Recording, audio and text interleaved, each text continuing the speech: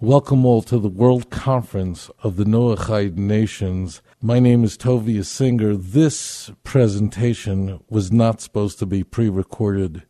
Ray Patterson and I have been talking about this conference that brought Gentiles, righteous Gentiles from around the world in the United States and Southern Florida for about a year now. And this presentation, I was supposed to be looking at you and making a case for the nations of the world to cleave unto the children of Israel in this great historic time. Only a couple of months ago, when I was offered an opportunity to live in the Holy Land, but not just anywhere in the land of Israel, but in Jerusalem. In fact, not just Jerusalem, but in the old city of Jerusalem, living across from the Temple Mount. It was just 1 o'clock in the morning when the offer came to me where I can live just about 1,000 feet from the Western Wall. I was on a plane the following evening at 10:50 p.m. The result of that I made Aliyah, living here in the land of my forefathers, made it impossible for me to leave the land of Israel and be in Florida and make this presentation to you live. This has been the culmination of many years. My moving to the land of Israel has been the result of a great deal of affection, all the love in my heart for this land that I cared for so deeply, was so close to my heart, yet I hadn't lived here. But I realized that time was running short, that we're living in what is likely to be prophetic times. It appears to me, although we're warned by the prophets of Israel not to make calculations, the Talmud tells us not to try to estimate the time of the end. It is very difficult to live in a time such as this, as we observe Iran rising up against the children of Israel, the Jewish people restored to the Holy Land. It's hard to imagine that we're not living in prophetic times. It's difficult. You would need an extraordinary imagination to concoct a narrative of how we're not living in the times that were spoken of thousands of years ago by great men of God like Zechariah and Ezekiel. And the result of the extraordinary vibrations in the world, I made a choice in my life that has changed me in every way. And now, as I speak to you, I'm looking out my window and I see the Temple Mount. In fact, if I raise my eyes a little further, I could see the Mount of Olives. Please God, Zechariah 14 will unfold and the Messianic age will arrive and the Messiah himself will come to transform this world from a place of bitter darkness to a place of eternal light will come, and the nations of the world and the kings will go by the light of God. You know, this transformation, this change that unfortunately prevented me from making a live presentation at the World Conference of Noahide Nations has affected the world. You're listening to this presentation, and you, someone who grew up very likely in the Christian world where cleaving to the Jewish people might not have been on your program, well, all that's changed. We're living in a time now when the God of Israel has begun to fulfill extraordinary promises.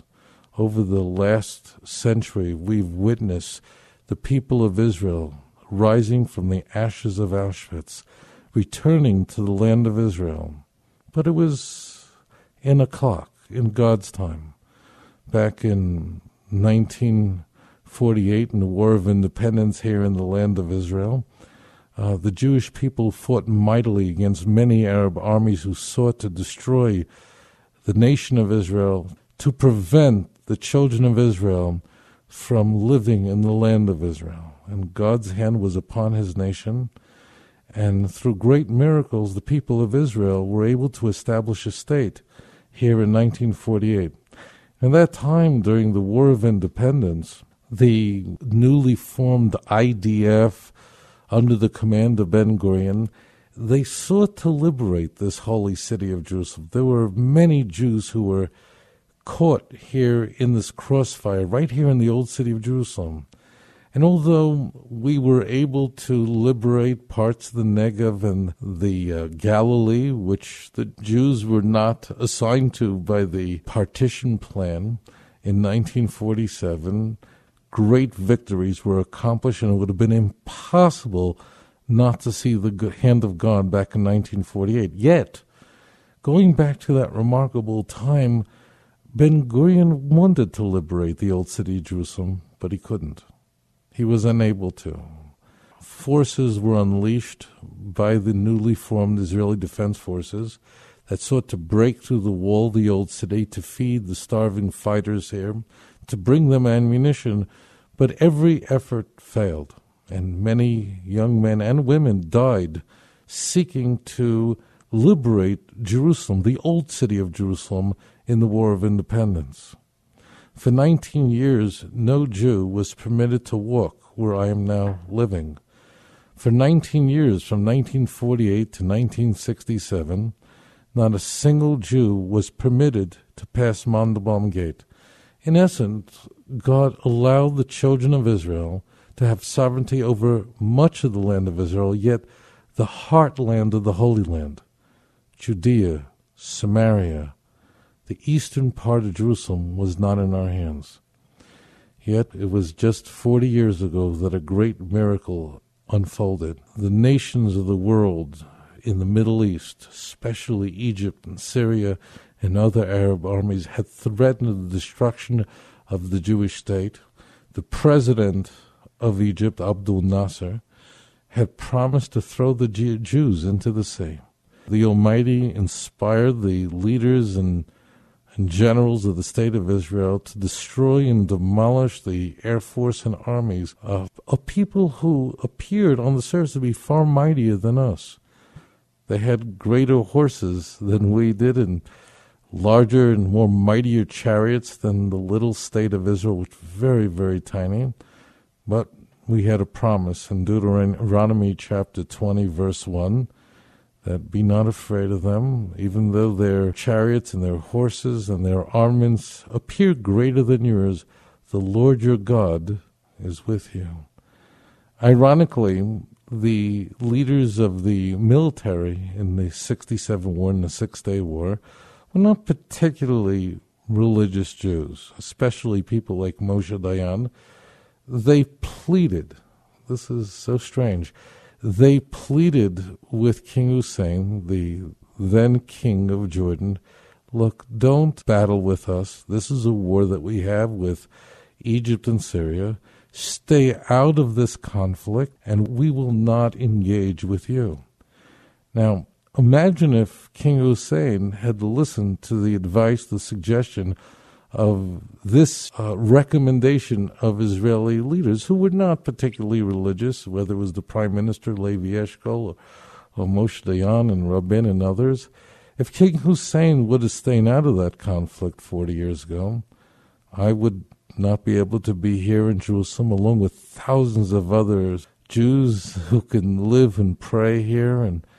But King Hussein, well, his heart was hardened, and he launched an attack against the western part of Jerusalem. There weren't many casualties. There were many injuries and some damage to the infrastructure of the western part of the city. And it left Israeli leadership with no choice but to attack the Jordanian army, and it was essentially a hot knife going through warm butter. And God had wrought forth a great miracle. So in the 67 war, all of Jerusalem, all of Judea, including Hebron, the second holiest place on earth, and Samaria, with holy places like Bethel, the Benjamin region, were all liberated in the hands of the Jewish people. God had fulfilled a great promise they had made so many thousands of years earlier. Ironically, when the Jews wanted Jerusalem, the time wasn't yet set. God's clock wasn't yet ready, and Ben-Gurion and his army weren't able to penetrate this old city. But when the Jews were silly enough not to warn Jerusalem and not to warn a conflict with a Jordanian occupation force, God forced the hand of Pharaoh, hardened his heart, and as a result, the Jewish people were here. And as a result, I'm here, and I'm able to speak to you from this holy place. I'm able to speak to you here at the World Conference of the Noahide Nations. Now, something else extraordinary has happened over the past few decades. Vibrations have gone across the world, and folks like yourself, whether it's from North America or Europe, have started to think about the Jewish people in a way that non-Jews rarely did in history. Started to look at the children of Israel and ask the question, perhaps God is working with them. I know that you're listening to my voice right now. You may have grown up as maybe a Christian out in the Midwest and the heartland of the United States, and you developed this love and affection for the Jewish people. You'd be in an airport and you'd see a Jew wearing a black coat and a beard, and you'd want to walk over to him and just shake his hand, because there's something that was trembling in your heart, something that was crying deep inside of you, that was calling you to connect to the children of Israel. I would posit to you that remarkable transformation in your life is of heaven, not of earth. In the 19th century, there emerged among Christians, Protestant Christians, theologies that said something that the church fathers and reformers denied. A theology called today a premillennial dispensationalism that said that God had not rejected the Jewish people as his covenant nation. There are some of you listening to this that may have grown up with that theology around you, or perhaps you grew up in the Catholic or Greek Orthodox Church, and you changed and you embraced the Jewish people and realized that God is working with them.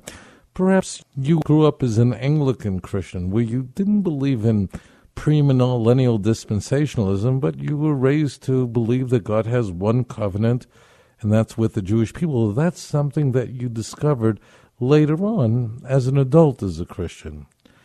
But as you were emerging in your life and growth, you began to realize that maybe God is working with the Jewish people alone. And maybe it is that the Jews are correct. Their way they worship, the way they connect to God. And in fact, your role as a Gentile is to cleave to the children of Israel, to the Jewish people, to fulfill the prophecies of Zechariah chapter 8, verse 23. And then 10 Gentiles of different languages will cleave to the hem of a Jew and say, take us with you, because now we know that God is with you. You know, as surprising as this is for you, it is for me too, because when I was a little boy growing up in Brooklyn, I didn't think that Gentiles had much use for us Jews. And if I ever doubted that approach, there were always some Catholic kids on the corner reminding me that I killed their God. So I was pretty sure growing up that Gentiles didn't have much use for the Jewish people. But that was back in the 1960s and 70s. Transformation has certainly occurred. I think that, and it's hard for me to place myself in the world that you've emerged from, but I think that you probably are staring straight at God's covenant. Some of you have been to the land of Israel. Perhaps you've walked through the Bible itself, and even though you studied Scripture during your life, when you walk through Jerusalem, when you walk in the footsteps of our patriarchs in Hebron, when you walk down the streets where Jacob did and look at a beautiful place in the northern part of Benjamin where Jacob saw a ladder with angels going up and down in a dream back in the book of Genesis, you realize that God never broke his covenant with the children of Israel. You realize at some stage in your life that flowers and leaves and grass fade and wither, but the word of God stands forever and ever. You know, when the Bible tells us that the nation of Israel is an eternal nation, nothing could damage that, nothing could injure that promise. Jeremiah 31 tells us quite clearly that you can look up at the sky. If the moon is there, if the sun is there, if your nights and days are illuminated by the heavenly bodies, so too is the seed of Jacob. You realize that God has a covenant, a promise that's locked in heaven that can never be eradicated. And not only that, Scripture tells us in the book of Deuteronomy that not necessarily all of the Jewish people would be preserved. Obviously, many Jews have been lost over the centuries. Many of them have converted out and become atheists, joined the Communist Party, became Christians, abandoned the teachings of the Bible. And their grandchildren really are not among us today. They've been lost among the nations. Scripture tells us in the book of Deuteronomy, chapter 7, something unique about the covenant. It tells us, Scripture has described that the Jews are very few in number. God has preserved them because of the promise he made to Abraham, Isaac, and Jacob. And Scripture tells us in verse 9 that the covenant is only placed among those Jews, is only preserved among those who are members of the children of Israel, who connect to God's promise. After all, God's promise is that the Jewish people are an eternal nation because they have an eternal message to bring to the world. But it's only those Jews who agree to carry on that eternal message that are able to be members of the faithful remnant of the Jewish people. And you'll see this message throughout the Bible, repeated again in Deuteronomy chapter 7, verse 12. Very specifically, there are two parts to this agreement between God and the Jewish people. The Jewish people must have a personal relationship with the Almighty, and they must be faithful and obedient to his commandments. And it is those Jews who observe the mitzvot, who observe God's commandments, and those who walk with the Almighty, who love him with all of his heart, soul, and might, God would preserve them.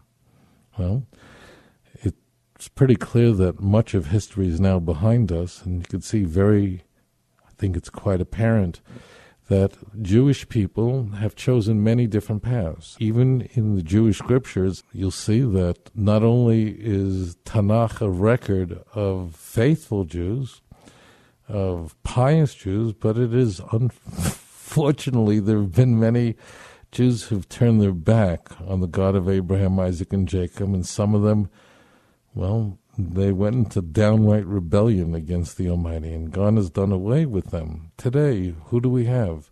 Who are among us, look around you, as Jews? They are not the grandchildren of Jews who became Muslims 500 years ago, those who became Christians 900 years ago, or 1,500 years ago. If you look in the Christian Bible, there were Jews there. Peter, who's a married man, his grandchildren aren't among us today. The children of Jews who became Christians back 1,900 years ago, their descendants are not among us today. You'll meet many Jews who today, unfortunately, are not observant, but all of them are the great-grandchildren of the great-great-grandchildren of devoutly observant Jews. And if a Jew today isn't observant, it's because of a tragic decision that was made just over the last few generations. God has preserved the remnant, as Zephaniah chapter 3, 12, 13 describes, is a humble remnant that has no deceit in their mouth, that are faithful to the word, to the God of Abraham, Isaac, and Jacob, to his Torah. You've discovered that. So as you've learnt more and more about the people of Israel and the ways of Israel, not through the filters of the church, not through Luther and not through Calvin and not through Bucer and not through Augustine, but through the Jewish people, you began to discover that God has only preserved those Jews who rejected the tenets of the church, who rejected the tenets of Christianity, who rejected Jesus as the Messiah, who rejected Muhammad as the prophet who rejected atheism and communism as the direction they would lead themselves. It's just the remnant who are faithful. That's who God has preserved. You've recognized that the Almighty is working with the children of Israel, and you made a tough decision. I would imagine that for many of you listening to my voice right now, walking out of a church and into a synagogue wasn't an easy choice. You might have lost some family over that decision. To this day, it's quite possible that your mom won't even talk to you. Sisters have disowned you because you left the assemblies of God. You won't walk into a Baptist church, and you won't praise any other name but the God of Abraham, Isaac, and Jacob. I don't wish any suffering upon you, but if you've suffered on behalf of the God of Israel, you're all right. I wouldn't sell it on the open market. I wouldn't put your suffering on eBay. The Almighty sees every pain that you've endured on His behalf. That's uppercase H. And you've decided to cleave to the children of Israel. And you look around you now, and what do we see today? We see a world filled with some who support the Arab world, who support Yishmael. You see those who support another powerful force in this earth, and that's Edom, the fourth of the four beasts outlined in the book of Daniel. There was Babylon, there was Persia, there was Greece, and Edom, which is Rome, and ultimately would become the church. Daniel tells us, and actually it's the angel Gabriel tells us in the book of Daniel, that would be the most horrific of all the enemies of Israel, this last bitter enemy of God. This, after all, is Edom, the fiercest of all the beasts. And it is Edom today, the fourth kingdom, which is split apart many times. In the dream that Daniel interpreted, describes the final kingdom as the legs made of iron and clay that would shatter apart, but ultimately be destroyed by the final and fifth kingdom. So the Jewish people have to contend with our good friends in Europe and France and those who cleave to the ideology of Rome, and those who unfortunately, tragically, support Yishmael, the Arab world, the Islamic world, like the former president of the United States, who referred to a free nation like Israel as an apartheid state. So you have these two forces in the world that rise up and seek to bear witness against the Jewish people. These are two parts of the Gentile world. The book of Zechariah, chapter 13, verse 8 and 9, describe how these two parts would be cut off and destroyed. That ultimately the enemies of Zion, those who curse Jerusalem, will be taken away. And incidentally, I don't think at this stage in history it would be a very wise thing for someone to rise up against the children of Israel. I mean, at this stage in the game, it's hard to imagine that God has replaced the Jews when we are here. In the Bible, Egypt personifies the Arab world that seeks our destruction. The end of the book of Joel, chapter 4, verse 19, Scripture tells us that Egypt will in fact be a desolation, and that other part that turns against Jerusalem, Edom, will be a desolate wilderness. Why? For the violence that they did to the children of Judah, because they shed innocent blood in their land. We know from the book of Genesis chapter 12 that God blesses those nations that bless Israel, bless the children of Israel, and curses those who damn our people, because in reality, when they curse Israel, they're cursing the God of Israel. So it's really quite illogical for someone to say, I'm going to put my hope with Rome. Hard to imagine how someone today would stand up and raise his fist against the God of Israel. After all, we've seen mighty miracles here in the Holy Land. So those are two parts of the nations of the world that have turned their back on the God of Israel, and God will harden their heart as He's done Pharaoh, and they'll rise up to destroy Jerusalem. And the Bible tells us in Zechariah chapter 12 that God will take even the weakest Jew.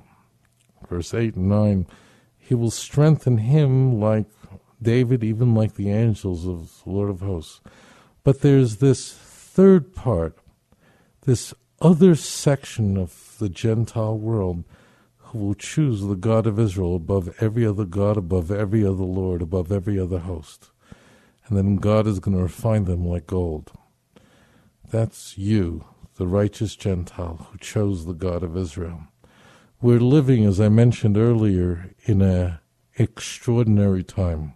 While we can't be certain of the time of the end, it's not just it's difficult to calculate it, but the Bible warns us, as I mentioned earlier, that we are forbidden to engage in calculations.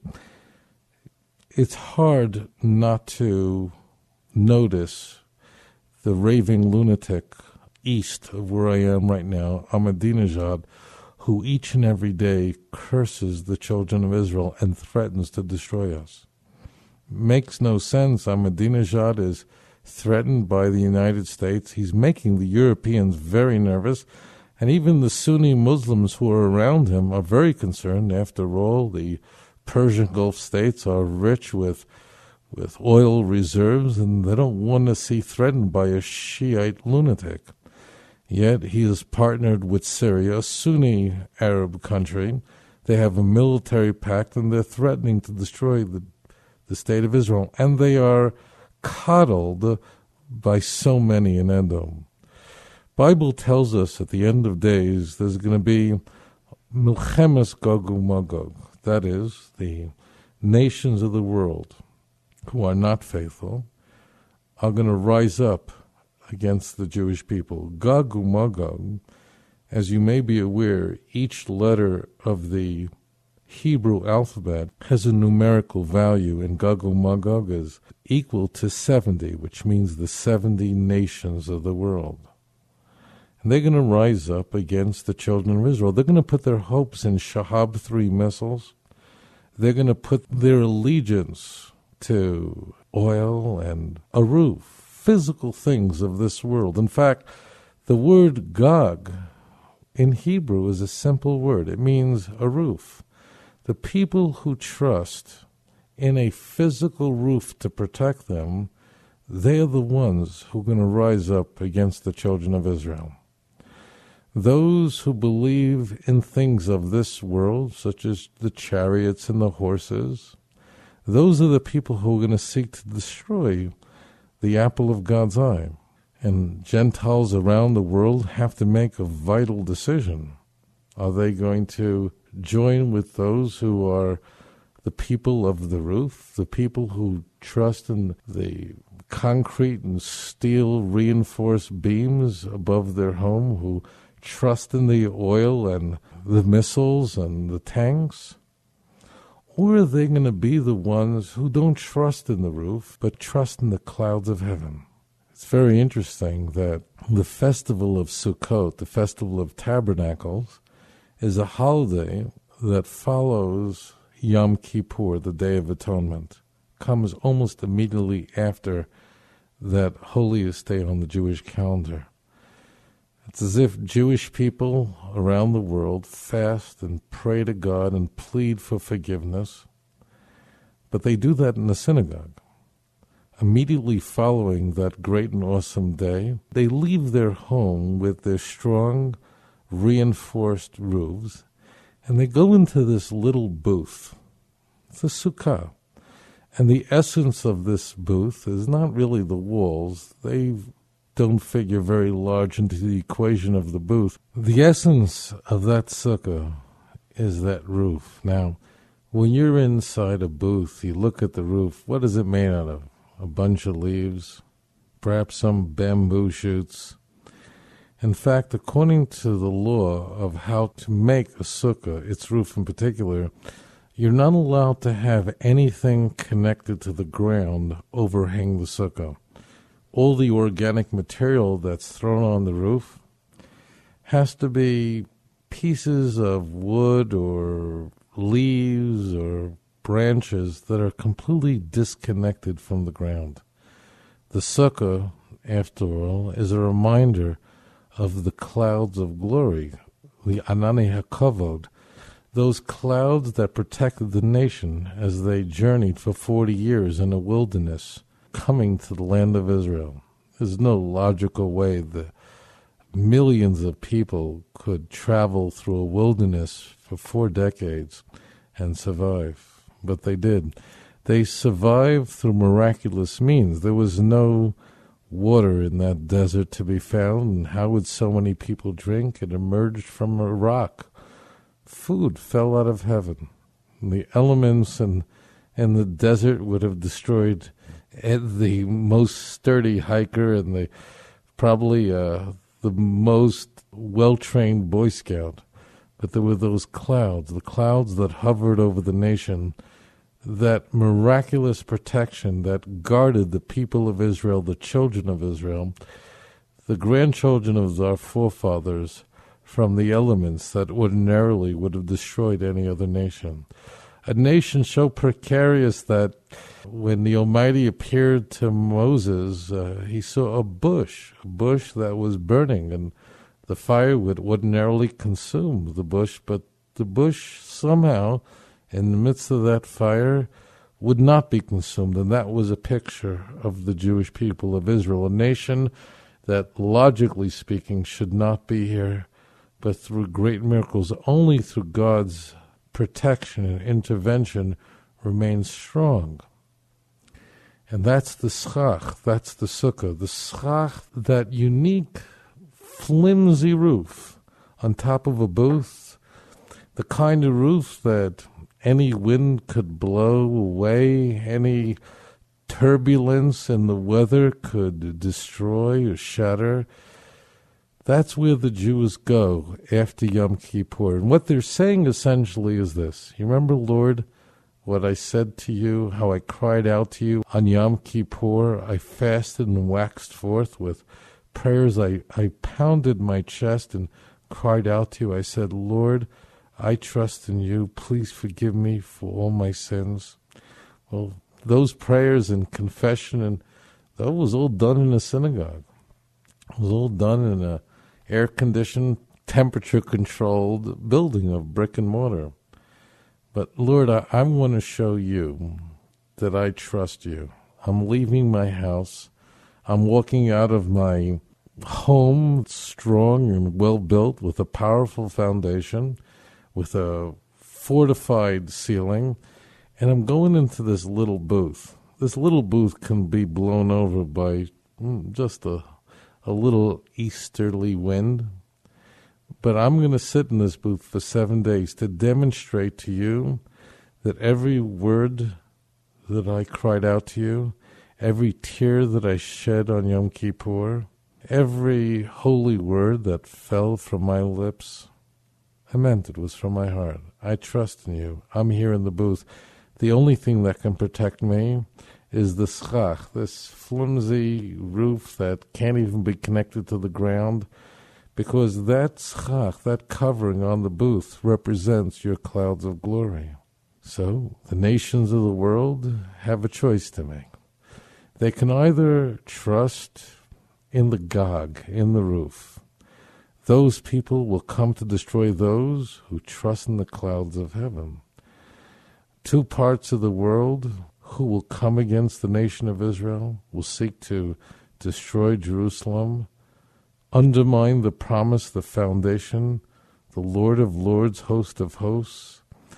They'll be destroyed and they'll be cut off. Their attack against the children of Israel really won't be a very logical move. After all, the Almighty has protected the state of Israel for so many years. But God will harden their heart the way he hardened the heart of Pharaoh. This is not my homily on the Bible. Read Ezekiel 38, and God says he will harden the hearts of the nations and force them to come up against the Jewish people in order to show his glory to the world. Now there's that third part of the Gentiles, not a third, but that third segment of the Gentile nations. They're going to say this. Our hearts are not with the people of the roof. We're not with Edom, we're not with the church, we're not with Yishmael, we're not with the mosque. We too are going to put our hope in the God of Israel. How do we do that? We know who God's Son is. It's that Son described in Exodus 4:22. It's God's firstborn Son, it's Israel. The Jewish people we recognize, not every Jew, not the Jews who are heading the ACLU or the UCLA or the New York Times on their editorial board, but those children of Israel who stand by the God of Israel. This faithful, unique remnant of the Gentiles, what they're going to do, they're going to oppose the people of the roof. They're going to oppose the 70 nations. They're going to oppose Edom. They're going to oppose Yishmael. They're going to oppose those who seek to destroy the nation of Israel. They're going to oppose the members of the quartet that the United States foolishly engages with. The Russians who are feeding the Persians with nuclear material, and the European Union who each and every day plots the destruction of the Jewish state, and the United Nations, a building on the east side of Manhattan that nations gather each and every day, trying to come up with a plan, a plot to somehow destroy the people of Israel. Now, my Bible says in Isaiah chapter 8, Utsu Eitzah v'Sufa, let them try to develop a plan. Let them try to come up with an Eitzah, some sort of way to destroy the Jews. It's going to come to naught. Dabru davar. Let the folks in the UN, let them gather in Geneva or in Norway, in Oslo, to try to develop a way to undermine God's people, Israel. Let them try to speak the talk. V'lo yakum. It will not be established. Now, why won't it be established? After all, the people of the roof, the folks who look to earthly matters to win their wars, why won't it succeed? The European Union is far more powerful than the State of Israel.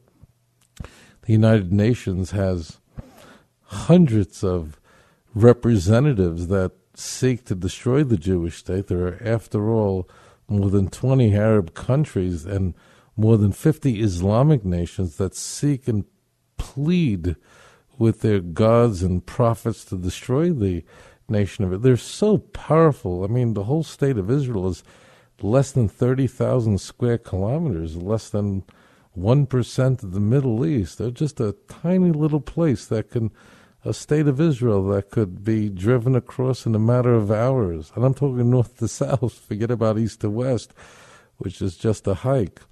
How is it possible? Why is it that the plots and plans of the enemies, those Gentile nations that oppose the people of Israel, how is it that Edom and Yishmael, two powerful forces in the world, how is it that they'll fail? The end of the verse in Isaiah chapter 8 tells us, it says, Ki umanu kel, because God is with us. And that's why you might be a blonde-haired, blue-eyed Gentile who can easily assimilate into a little town in Big Sandy, Texas, can get lost in the panhandle of Florida, who could spend your life in Holland and no one would notice you and no one would hate you because, after all, you don't look Jewish.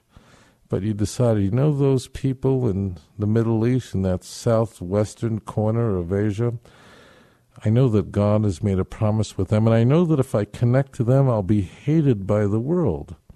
I might even have friends that I've grown up with, family members who might turn their back on me, but I've got this one family member who means more to me than anything, and that's my Father, uppercase F, my Father who's in heaven. He's blessed them, and He'll bless me if I connect to them.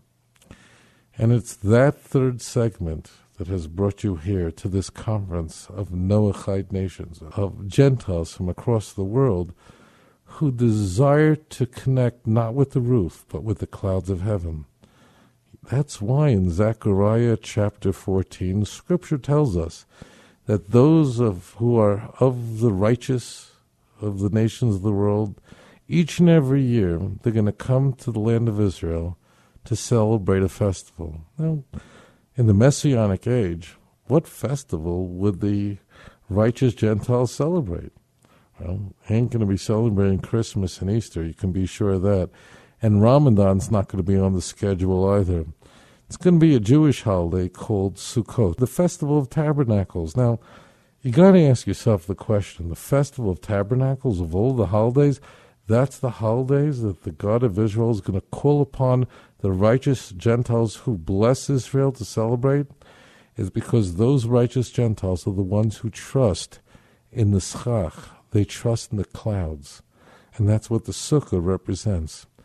And that's why in the book of Daniel, chapter 7, the Bible tells us, describing the Messiah, and in fact, the context of Daniel chapter 7, for the most part, is describing Edom, the fourth of the four beasts. The Bible tells us, it's in Aramaic, quite beautiful, that the vision that was seen by the prophet, one who will come will be the Messiah, and he'll come on the clouds of heaven. What does that mean? He'll come on the clouds of heaven. What does clouds mean? You know now what that means. It doesn't mean the water that's in a gas form that falls as rain. It means the clouds, those who trust in the clouds of glory. And he will come to those who are the faithful. And that's you, those who are willing to forego everything of this world for the God of Israel. Those of you who are willing to be hated by the United Nations. And I'll tell you this, if tomorrow the UN comes out with a resolution supporting you, blessing you, if Jimmy Carter next week comes out and blesses you, check your theology. Because you don't want the praise of the nations of the world. You want the praise of the God of heaven. That's where you are right now. You've made that decision. You've made the decision to perhaps endure great suffering. I don't wish that upon you, but prepare yourself. Prepare yourself to be refined like gold. That's not my words, that's Zechariah 13. Prepare yourself to endure whatever is necessary to bring about the final redemption. You know, with the Passover Seder, each and every year, the Jewish people gather, as we are told in the Bible, and we celebrate. There's a unique tradition, custom, to have 4 glasses of wine at the Passover Seder. Each of those glasses of wine represent the redemption, represent God saving us from these horrible kingdoms of the world. It's not just Passover that we celebrate. It's not just an event that occurred 3,320 years ago that we recall, but at that Passover Seder, the Jewish people gather around and remember a vital piece of information, that had God not redeemed us from Egypt, we ourselves would still be in bondage, and in fact, the Almighty Himself interferes in history, stands up against those who oppose us to protect His people beneath His wing. And that's why we have the 4 glasses of wine that represent the 4 words of redemption found in the Torah. And these 4 unique redemptions are the 4 redemptions from the 4 beasts, the 4 kingdoms that sought at each stage in history to undermine the Jewish people, to destroy our nation, our commonwealth, to destroy the Torah, to destroy the temple, to destroy the connection of the Jewish people to the God of Israel. Now, although we drink those 4 glasses of wine, there is this 5th glass of wine that's poured as well. We don't drink it. It's reserved for Elijah the prophet, and that's messianic. The end of the Bible, the end of Tanakh, is the book of Malachi. And at the end of the book of Malachi, the Almighty tells us that Elijah the prophet will come before the great day of the Lord, and he will herald the redemption. That glass of wine is the 5th kingdom described in Daniel. It's a kingdom that will be forever and ever. It's a kingdom that cannot be destroyed, because it is the kingdom of the Almighty. It's a kingdom that will last forever. It's a kingdom that all the nations who survive will bless. All the nations of the world will set aside their foolishness, their idolatry. Jeremiah 16:19 and 20 tells us that in those days the Gentiles will come to the Jewish people. They're going to say, surely we've inherited lies and vanity where there is no truth. How can a man make unto himself gods when they are not? At the end of the book of Isaiah, in Isaiah chapter 60, it describes the final redemption, how arise and shine, for your light is come. The sons of them that afflicted you will come and come bow at the soles of your feet. It doesn't mean that they'll worship Jews, God forbid. It means that they'll recognize that the people of Israel are God's true representatives on earth. And in order for the Gentile nations to understand how to worship God the Almighty, they have to look to the faithful remnant of the Jewish people. And that's the people of Israel, those who cleave to his Torah and have a personal relationship with God. And you could see it all before you today. The Jewish people, maybe 14 million worldwide, only a remnant of them are faithful to the Word of God. Only a small number, a couple of million, have a personal relationship with God and keep the Shabbat, are obedient to the mitzvot. And you, well, the Almighty has a plan for you. You know why? Because you have a plan for the Almighty. The Almighty has chosen you because you chose Him above every other God. That couldn't be easy. In fact, I was raised in a religious home. I didn't know anything about being a Gentile. I didn't understand anything about what it meant to have the sacraments and the wafers and all this stuff. It seemed bizarre to me. In fact, I was in rabbinical college in my younger years. I didn't have a clue what it meant to be raised in the Christian world and to be able to say, you know what? There is one God. There isn't three in one person. Man isn't totally depraved, but man has free will, as described in the book of Deuteronomy, chapter 30. In fact, God isn't a man. He's not immortal. Numbers 23, verse 19. It wasn't an easy decision to come to. But again, you chose the God of Israel and the people of Israel.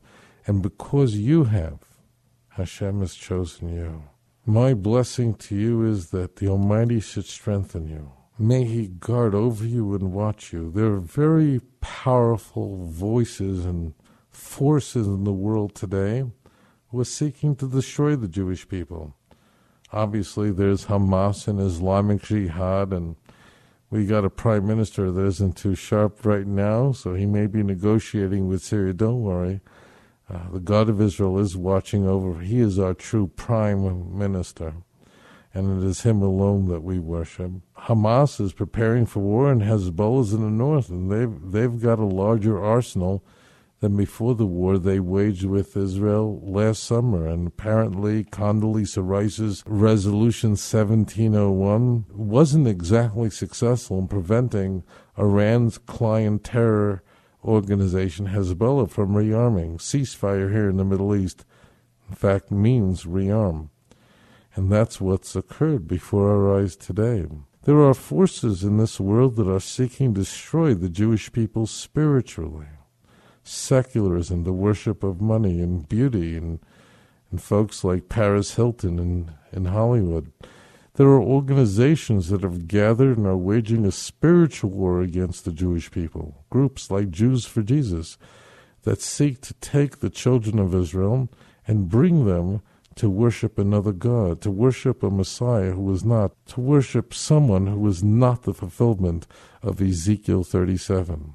And we have to stand strong against those forces. My guess is that some of you listening to my voice, who are righteous Gentiles, came through the Christian world, and some of you, in your sort of growth, you started to see groups like Messianic organizations, and they kind of had all these Jewish things going on, Hebrew liturgy that had been taught, and you might have been very attracted to it and said, wow, here's a Christian group, but they got Jewish stuff in there, and my church doesn't have any Jewish things going on. And you probably said, you know what, let me get involved with some, I don't know, Messianic congregation. But if you watched real carefully, there's no theological difference between the Messianic movement and an Assemblies of God church, except they borrow Jewish symbols and traditions in order to sway and convert the Jewish people to Christianity. It's a movement that has done great harm to the children of Israel but cannot succeed. You have done the remarkable. As a righteous Gentile, listen carefully. While it's still night, while it's still darkness, while we're still in our bitter exile, you chose the God of Israel above every other God. You know, as I mentioned to you in the beginning of this presentation, the Almighty has brought so many Jews from around the world. Around half the world's Jewish population is here in the land of Israel. 19 years after the War of Independence, He would give us Jerusalem. But there's this little part of Jerusalem. It's roughly the size of 24 football fields. It's the Temple Mount. It's a place that Abraham, 4,000 years ago, was willing to bring his son Isaac as a sacrifice. That Temple Mount, it's not completely in our hands. The Waqf, Hamas, the Palestinian Authority, control much of the goings-on that Temple Mount, and if you ain't a Muslim, you're not going to be allowed to pray on that sacred place. So the last part of the redemption hasn't yet occurred. The book of Ezekiel tells us in chapter 37, a very famous chapter, it's the Valley of Dry Bones, and obviously demonstrating that although the Jewish people at the time seemed at the brink of destruction, that these bones could live. At the end of Ezekiel chapter 37, the Bible tells us very clearly that when will the Gentiles know that I am Lord? When will all the world know that the God of Israel is the only God and there is no other? When that temple, that sanctuary will be built there. So there is still an abomination and desolation that sits on that holiest place on earth. We pray each and every day. We say, Lord, may it be soon that your redemption would come. Would it be soon, Lord, that you would destroy the enemies of Zion and raise up your people Israel? After all, each and every day your name is cursed and blasphemed. It's not for our sake.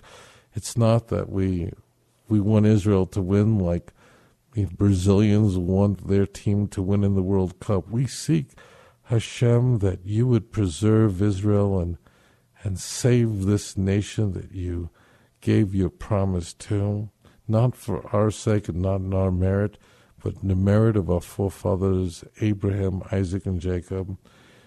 Would it be, Lord, soon that every tongue will praise your name and every knee will bow before you, that every mouth will proclaim your prayers? Hashem, please, Lord, please use me, I'm talking about you and me, as your vessel, not for my sake, but for your sake, that all the world will come to know the God of Abraham, Isaac, and Jacob. I want to say this to you, just you and me talking here. We may be weeks or months away from this final redemption, where the light will finally come, and all the nations will know the truth. But you who are here at this Noachide conference here in Florida, you who have attended the World Conference of Noachide Nations, you really achieved the remarkable. You chose the God of Israel while it's still night. You didn't wait till the morning. You didn't wait till the sunrise. But while it's still night, the morning is soon coming. You've already pointed to heaven and said, you, Lord, the God of Israel, you're my God.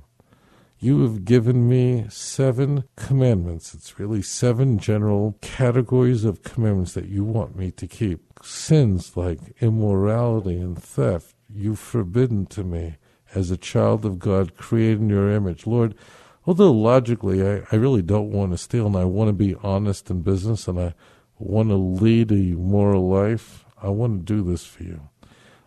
I want to live a moral life and not take another life, not take another one's property.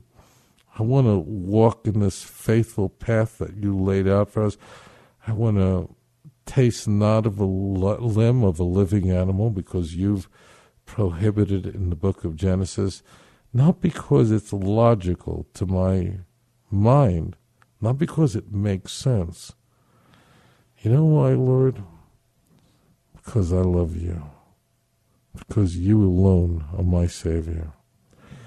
So my brethren from around the world who chose the God of my forefathers, Hashem has chosen you and has blessed you, because you chose the clouds of heaven above the roof. May the Almighty continue to strengthen you. Be not afraid of the enemy, because our God is more powerful than any other Lord and any other Savior. And if you bow before the God of Israel, you fear no one. I am grateful that the Almighty has brought me to the land of Israel. I am sorry that I wasn't able to make this presentation in Florida, because I'm in the land of my forefathers, looking at the Temple Mount. My deepest gratitude to Noahide Nations, and a personal blessing to Ray Patterson and all of those who work in this sacred path with this remarkable man, for making so much so possible for so many. Our organization's website address is outreachjudaism.org. If you have any questions about the Bible, you can contact me through that website. On behalf of all the folks at Noahide Nations and Outreach Judaism, and on behalf of all our listeners at Israel National Radio, I want to thank you for listening to this presentation. And may the Almighty continue to strengthen you, raise you up, and together we will rejoice in Jerusalem. Thank you.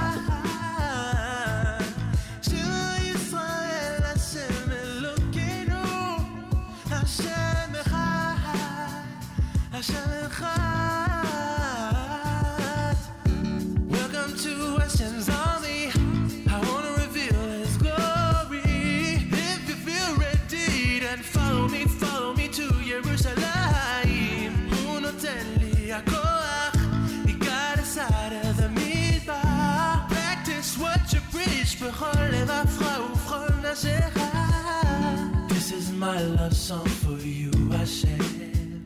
I'm pouring out my heart. I'm pouring out my heart.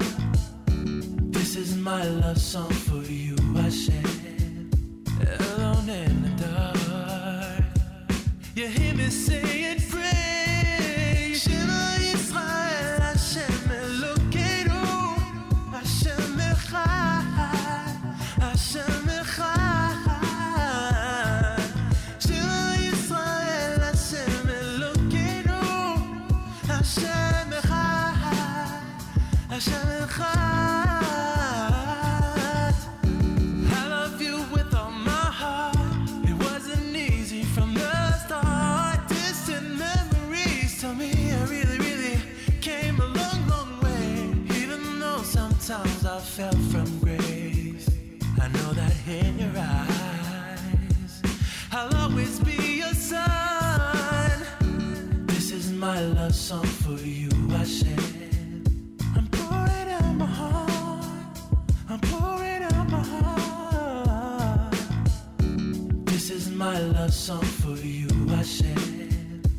Alone in the dark, you hear me saying praise. Shema Yisrael, Hashem Elokeinu, Hashem Echad, Hashem Echad.